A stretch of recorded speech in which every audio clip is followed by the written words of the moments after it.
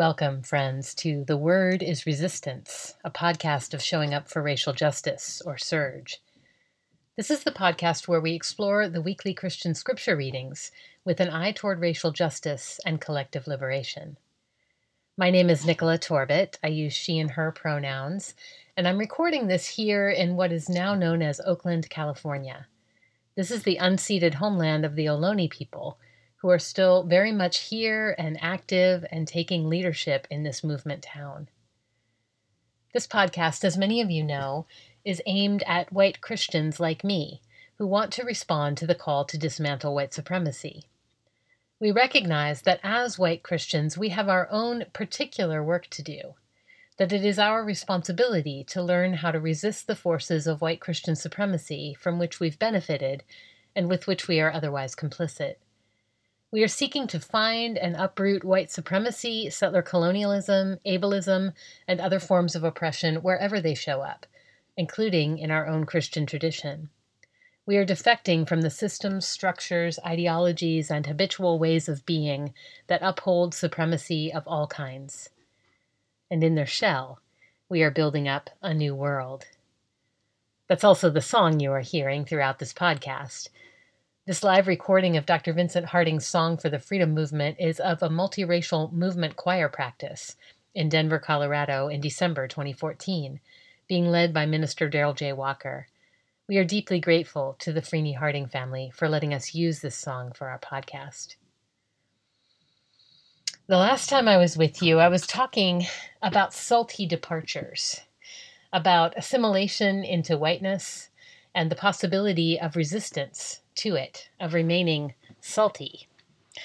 I remember saying that we are not so much headed home as we are headed into the fertile and generous darkness, a new world, the glorious hem of which we can only begin to touch from here. None of us alive today have ever known a world without white supremacy and the deep assumptions that underpin it. Assumptions that have become a kind of common sense, even though they are relatively new compared to the long history of human existence on this planet. None of us here on Turtle Island has known a world without settler colonialism and the deep assumptions that underpin that either, though there are a number of cultures within this land that have resisted taking them on. We've never before been to where we are headed. And so this new world we are building up is going to feel strange, destabilizing, and probably no small bit scary. Years ago, I had this really strange dream that consisted of one word against a black background appearing over and over again, first big and then small, in bright pink and then in turquoise and gold, receding and then advancing in the style of The Electric Company. Do you remember that kids show from the 1970s and 80s? I guess I'm dating myself. Apparently, it really made an impression on my baby psyche, so much that it continues to shape my dreams today. Anyway, the word I dreamed that night over and over was transmogrification. And no, I did not know what it meant. I had to look it up when I woke up. Turns out it means to transform in a surprising manner, or even to transform into something magical or monstrous. I found myself remembering that dream today as I thought about the scripture for this week, which is about what churchy people call the transfiguration, a transformation that is wondrous, but also truly terrifying for the disciples. Like they just really freak out and don't know what to do. I suspect the kingdom of God, the reign of love, the new world, free of all forms of oppression, will be kind of like that. So wondrous and beautiful, and also, oh my God, what the fuck? So this week, we'll hold some space for the what the fuck, because that's real. And we'll also see if we can get some kind of glimpse of this new world that is coming. Courage, sisters, don't get weary. Courage, brothers, don't get weary. Courage,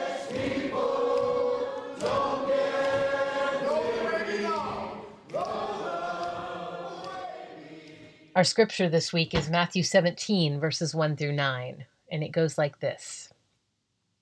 6 days later, meaning after Peter said that he believes Jesus is the Messiah, and then Jesus told them not to tell anyone, and also he was going to be assassinated by the people in power, and then Peter refused to believe it, and Jesus rebuked him. After all of that, Jesus took with him Peter and James and his brother John, and led them up a high mountain by themselves.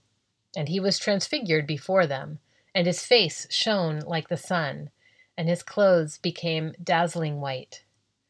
Suddenly there appeared to them Moses and Elijah talking with him. Then Peter said to Jesus, "Lord, it is good for us to be here. If you wish, I will make 3 dwellings here, one for you, one for Moses, and one for Elijah." While he was still speaking, suddenly a bright cloud overshadowed them, and from the cloud, a voice said, "This is my son, the beloved. With him I am well pleased. Listen to him." When the disciples heard this, they fell to the ground and were overcome by fear. But Jesus came and touched them and said, "Get up and do not be afraid." And when they looked up, they saw no one except Jesus himself alone. As they were coming down the mountain, Jesus ordered them, "Tell no one about the vision until after the Son of Man has been raised from the dead." That's the scripture for this week. So believe it or not, I did not notice until 4 years ago that this passage is, among other things, about ancestors. Jesus is connecting with and receiving support from the people who came before him. It was Reverend Dr. Earl J. Fisher, in his contribution to Recipiscence, a Lenten devotional to dismantle white supremacy, who I first saw point out the obvious, that Moses and Elijah are ancestors for Jesus, both of tradition and of place, if not of blood. And he is getting fortified here for what is coming. It had been completely lost on me, honestly.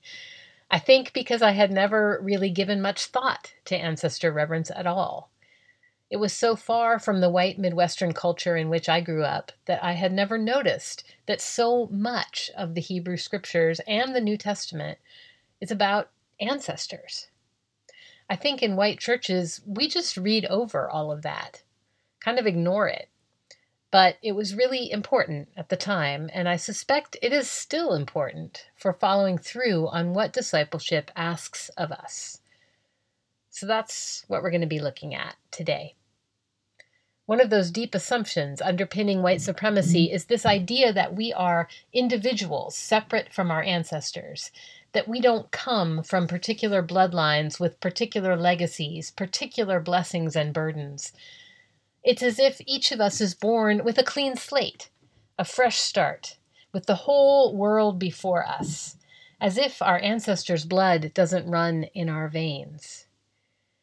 I should say each of us who is white, that is, because certainly that has never been true for Black and Indigenous people in the United States.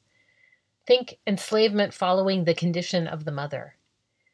Think the Indian blood law in Virginia that stripped civil rights from anyone with substantial Native ancestry, or the blood quantum laws that still are used to enumerate and decide the fate of people of Native American ancestry, or the so-called one-drop rule, which assigns mixed-race people to the race with lower social status in situations that demand racial classification.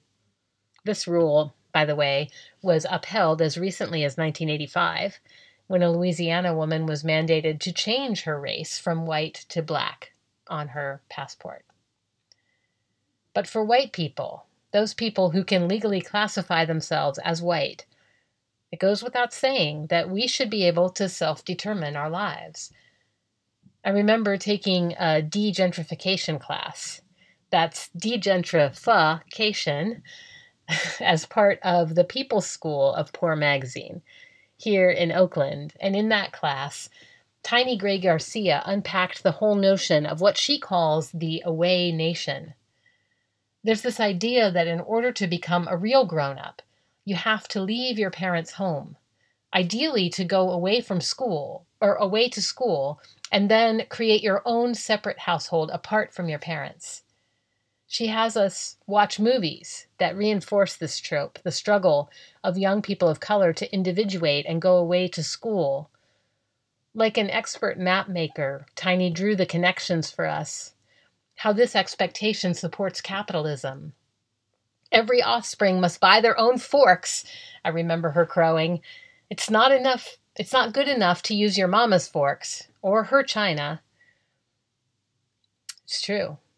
And of course, it leaves our parents to age on their own, or with hired healthcare support, or inexpensive retirement communities if they can afford it.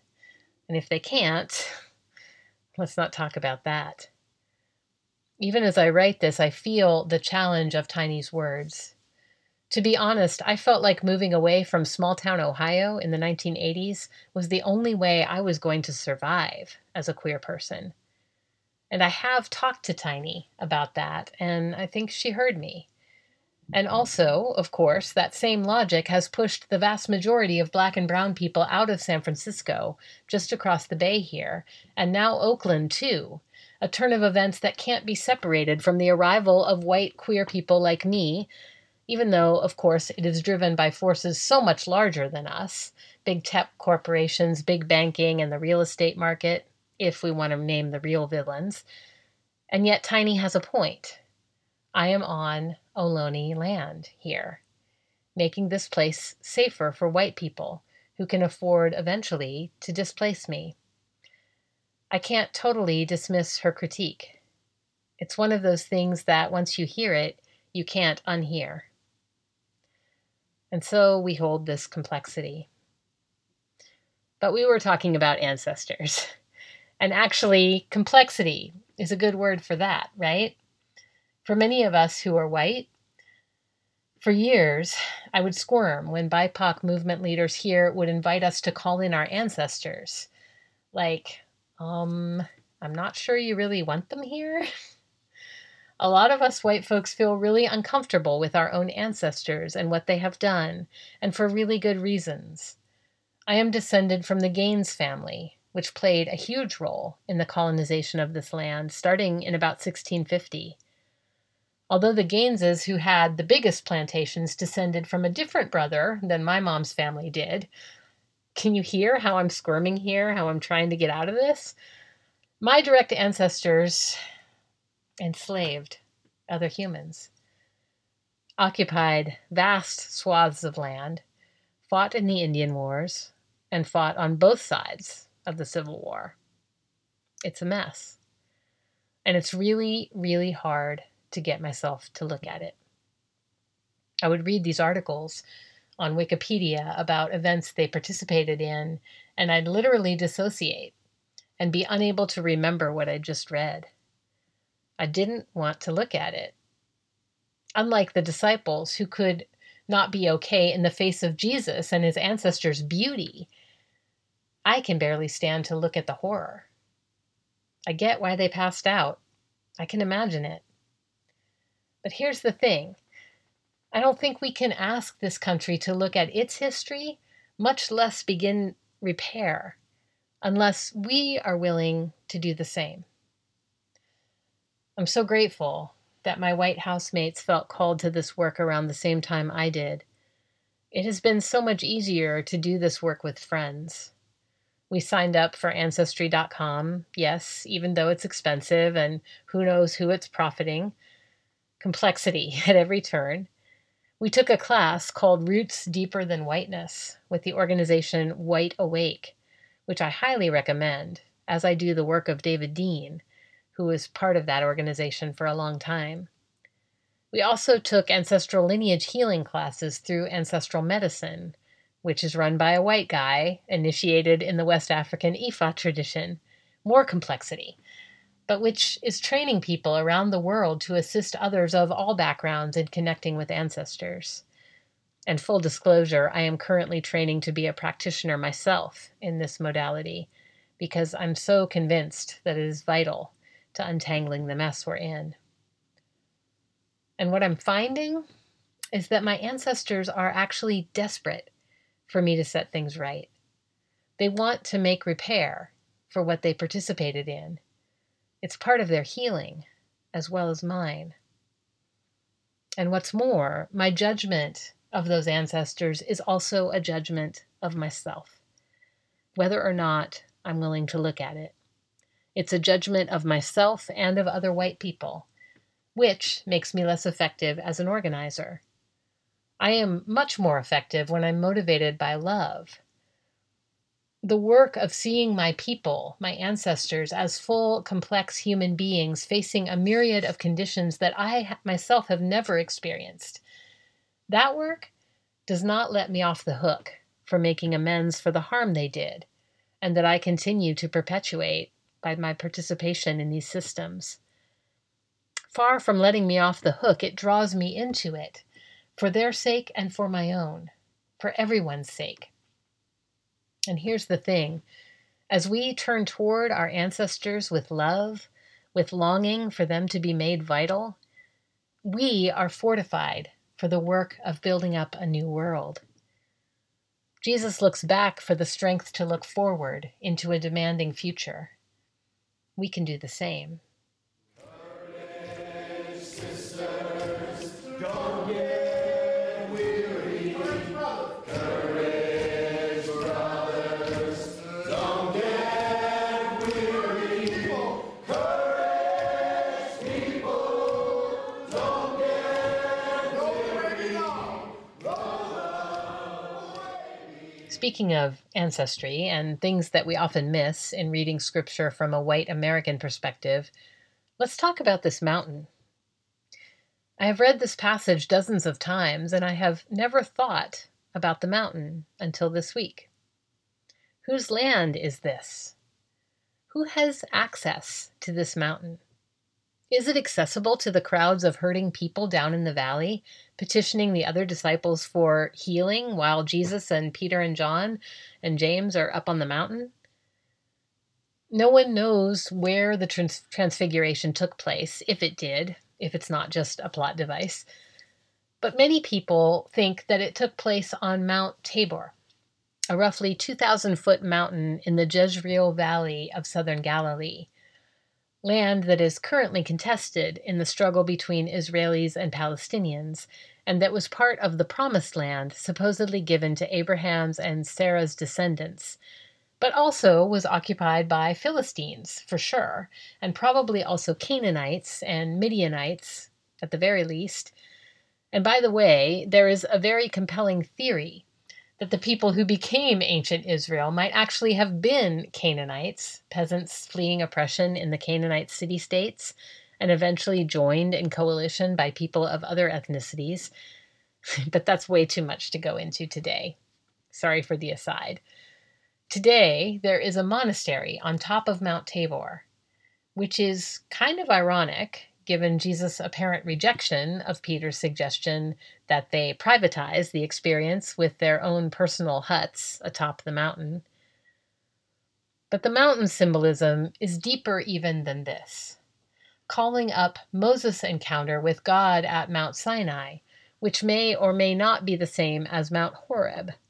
Sinai is believed to be derived from a Semitic word for moon, and Horeb a Semitic word for sun. And many believe that these mountains were sacred places for the worship of moon and sun deities, even before they became associated with Yahweh. Beyond that, Mount Horeb is also the mountain that Elijah fled to when he was in fear of his life. You know, that place where God hid him and showed himself, who spoke to him not in the earthquake, not in the fire, but in a whisper. That was Mount Horeb.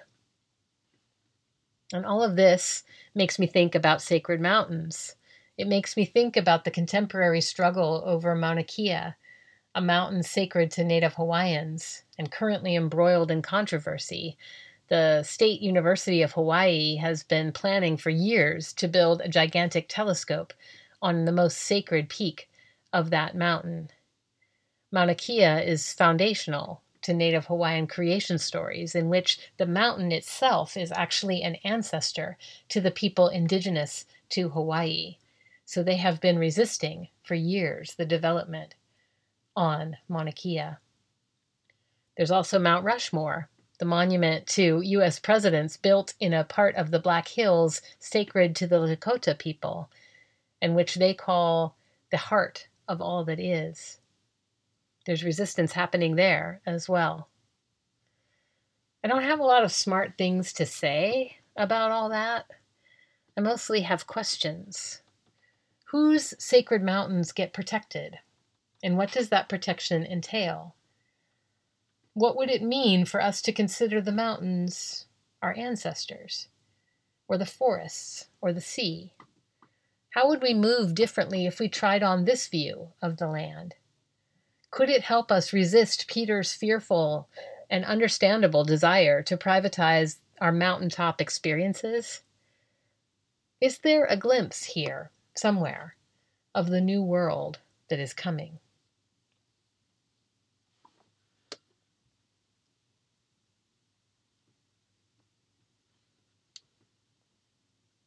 Finally, since we're talking about ancestors and luminous moments and glimpses of the more beautiful world to come, I didn't want to close this episode without talking to you about a new ancestor whose legacy we can carry forward. Oakland is in mourning for local activist, baker, and white anti-racist Jen Angel, who died last week after being robbed in a parking structure here in the town. Jen was beloved by so many here and known for her fierce commitment to abolition. This is the statement released by her closest people last week. Friends and family of Jen hope that the story of this last chapter of her brilliant, full, dynamic life is one focused on her commitment to community, on the care bestowed upon her and her family by the people who loved her, and on the generous and courageous role of countless healthcare workers and public servants who fought to preserve her life. We know Jen would not want to continue the cycle of harm by bringing state-sanctioned violence to those involved in her death, or to other members of Oakland's rich community. As a longtime social movement activist and anarchist, Jen did not believe in state violence, carceral punishment, or incarceration as an effective or just solution to social violence and inequity. The outpouring of support and care for Jen, her family, and friends, and the values she held dear is a resounding demonstration of the response to harm that Jen believed in. Community members relying on one another, leading with love, centering the needs of the most vulnerable, and not resorting to vengeance and inflicting more harm. Jen believed in a world where everyone has the ability to live a dignified and joyful life, and she worked toward an ecologically sustainable and deeply participatory society in which all people have access to the things they need. Decisions are made by those most directly affected by them, and all people are free and equal. Per Jen's wishes, her organs will be donated, and her committed medical team has informed the family that those organs will serve to lengthen and improve the lives of up to 70 people. If the Oakland Police Department does make an arrest in this case, the family is committed to pursuing all available alternatives to traditional prosecution, such as restorative justice. Jen's family and close friends ask that the media respect this request and carry forward the story of her life with celebration and clarity about the world she aimed to build. Jen's family and friends ask that stories referencing Jen's life do not use her legacy of care and community to further inflame narratives of fear, hatred, and vengeance, nor to advance putting public resources into policing, incarceration, or other state violence that perpetuate the cycles of violence that resulted in this tragedy. We wish for Jen's legacy to be one of deep commitment to safety and dignity for everyone. I'm so grateful that that statement is going all over social media. May we imagine and stumble toward a world worthy of the best our ancestors had to offer, all of them, including the mountains, the plains, the forests, and the waters, as well as the plants, the animals, and yes, the humans. Amen. Sisters, don't get weary. Courage, brothers, don't get weary. Courage, people, don't get weary. Your call to action this week, as you might have guessed, is to reflect on your relationship with your ancestors. What is one step you can take this week toward healing that relationship, toward accountability? Better yet, what is something you and your friends can do together to move in that direction? I've put some resources in the transcript, including information on White Awake's offering, Roots Deeper Than Whiteness. I also want to invite you to contribute to TWIR magazine in gratitude for the poverty scholarship I shared with you in this week's episode. I'll put the link in the transcript, but basically you can go to TWIRmagazine.org and click on Donate. Thanks for your redistribution. That's our episode for this week. We'd love to hear what you think of it and of the work we're doing generally. What are you making of it? How are your own movement struggles unfolding, and what are you learning from those? You can comment on our SoundCloud or Twitter or Facebook pages, or you can fill out the survey on our podcast page at surge.org. Give us a like or rate us on iTunes, Spotify, or wherever you check out our podcast. As always, we especially welcome feedback from non-Christians and people of color. You can find out more about Surge at surge.org. That's also where you can sign up for Surge Faith updates and find transcripts for every episode, which include references, resources, and action links. Finally, we want to thank our sound editor for this week, Claire Hitchens. Thank you so much, Claire. That's it for now, friends. So many blessings to you for grounded accountability, deep transformation, and loving connection as we build up a new world. Until next time, I'm Nicola Torbett.